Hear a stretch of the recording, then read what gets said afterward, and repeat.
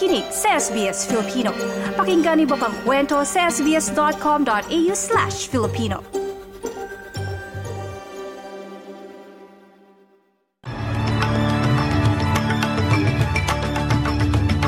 Sa ulo ng mga balita ngayong araw ng Miyerkules.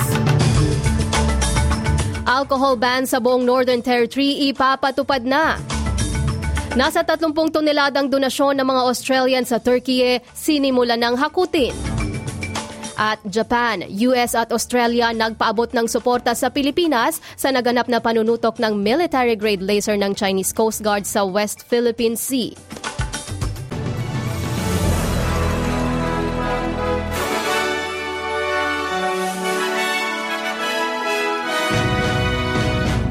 Sa detalye ng mga balita, haharap ang pinuno ng Reserve Bank sa Parliamentary Committee ngayong araw kasunod ng ika-9 na pagtataas ng interest rate na layong makapigil ng inflation. Sasabihin ni RBA Governor Philip Lowe ang sasagutin niya ang mga tanong mula sa Economics Legislation Committee tungkol sa mga desisyon ng Central Bank at kanilang performance.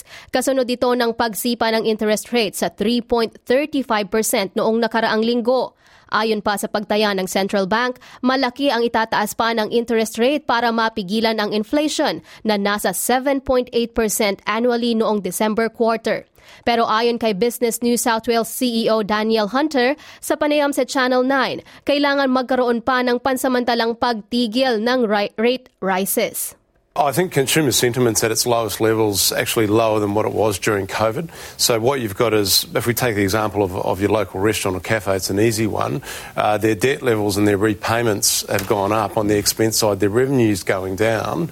And what we're going to see is we're going to see some foreclosures now. And we're going to see businesses that are someone's life work. You know, business is about people.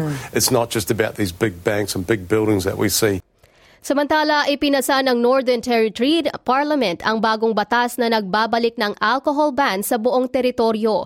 Inaasahang maipapatupad ang batas ngayong linggo. Ipagbabawal ang takeaway alcohol sa mga Aboriginal town camps at liblib na komunidad na nawala ng karapatan kasunod ng kontrobersyal na 2007 intervention. Suportado ng Opposition County Liberal Party ang batas sa kabila ng pahayag ni Opposition Josh Burgoyne sa Sky News na tumanggi si Northern Territory Chief Minister Natasha Files na umamin sa pagkakamali ng kanilang pamunuan. The Labor government here in the Northern Territory essentially opened the floodgates to alcohol in July of last year, and what we've seen since then is a supercharging in crime statistics. And this week in Parliament, Labor have to backflip, they have to go back on their ideology-based policy and basically say that they got it wrong. Unfortunately, the Chief Minister has been far from admitting that. Samantala, binasura ng Federal Court ang desisyon ni dating Prime Minister Scott Morrison na pigilan ang kontrobersyal na gas drilling project sa New South Wales coast. December 2021 nang sekretong itinalaga ni Ginoong Morrison ang sarili bilang Resources Minister at hinarang ang proposal ng Asset Energy na tinawag na PEP-11 na mag-e-extend ng paghuhukay ng petroleum wells sa karagatan sa pagitan ng Wollongong at Newcastle.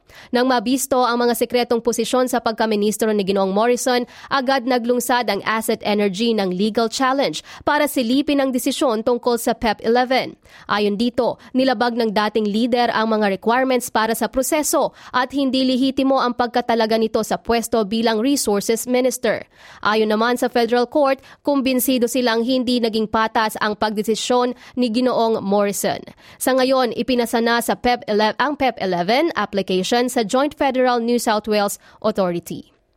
Sa ibang balita, sinabi naman ni SBS Managing Director James Taylor na ang kawalan ng kakayahan ng network na magkaroon ng deal sa social media giant na Meta sa paglalabas ng mga balita ay nakakaapekto sa kanilang multicultural audiences. Sa kanyang pahayag sa Senate Estimates, sinabi ni Ginoong Taylor na nananatili ang SBS bilang nag-iisang media organization na magkakaroon ng kasunduan o commercial arrangement sa Meta dahil sa pagbabahagi nito ng kanilang news content sa ilalim ng News Media Bargaining Code ng federal na pamahalaan.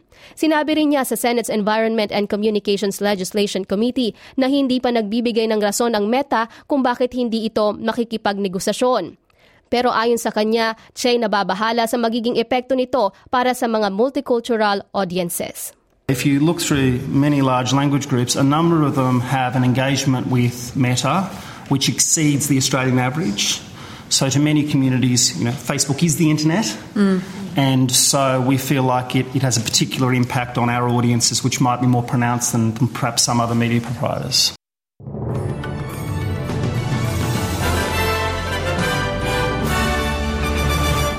Lumipad na patungong Turkey mula Melbourne ang mga eroplanong may lulan na humanitarian aid na donasyon ng Australian community. Ang mga donasyon tulad ng tents, kumot at mga medical supplies ay ihahatid sa mga mamamayang apektado ng malakas na lindol sa nasabing bansa, ganun din sa katabing bansa na Syria. Sinabi ni Oscar Yilmaz ng Navia Frights na nasa 30 tonelada ang hahakuting donasyon para sa loob ng ilang araw.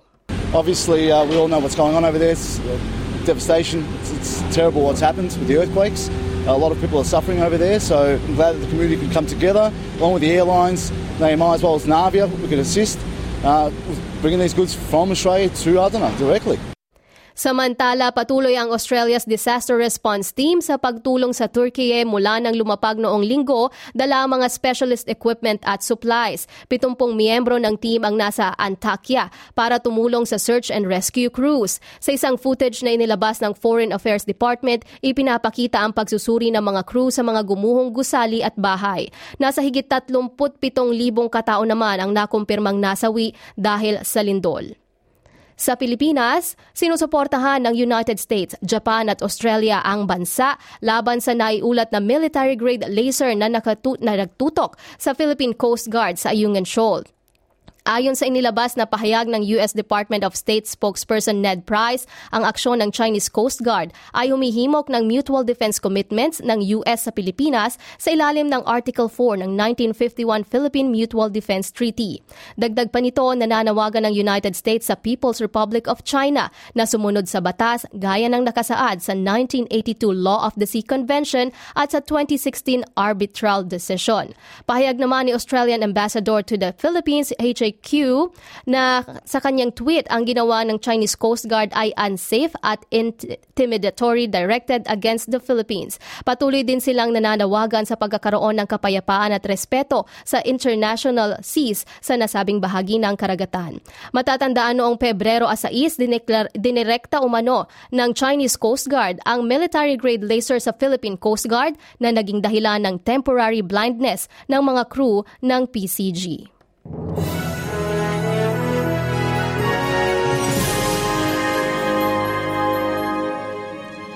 Balitang sports naman tayo, inihayag ng International Tennis Federation na wala silang planong baguhin ang format ng Davis Cup Tournament sa kabila ng hindi pagsang-ayon ng maraming kritiko. Mula ngayong taon, ang group stage ay gaganapin na sa 4 na venues mula September 12 na kinabibilangan ngayon ng 16 na teams. 8 ang aabante sa knockout rounds sa Malaga sa darating na Nobyembre. Noon kasi, isa lang ang home and away round na sinusundan ng 18 teams na naglalaban-laban sa isang syudad para sa week-long climax ng season.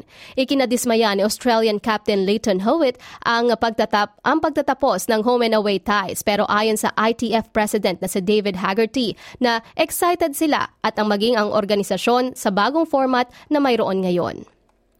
Para naman sa lagay ng panahon ngayong araw ng Miyerkules, sa Perth ay magiging maulap at 26 degrees Celsius. Maaraw sa Adelaide at 35 degrees. Maaraw din sa Melbourne at 31 degrees Celsius.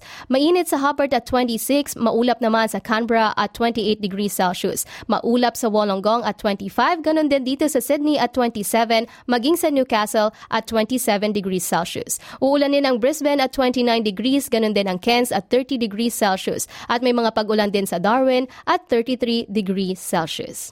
At yan po ang kabuuan ng mga balita natin sa oras na ito. Abangan naman si Annalyn Violata sa ikalawang bahagi ng ating programa.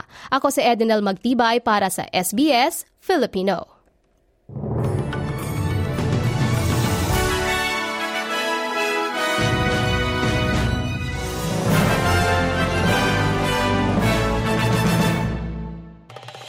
Nice yung bang makinig na iba pang kwento na tulad ito? Makinig sa Apple Podcast, Google Podcast, Spotify o sa iba pang podcast apps.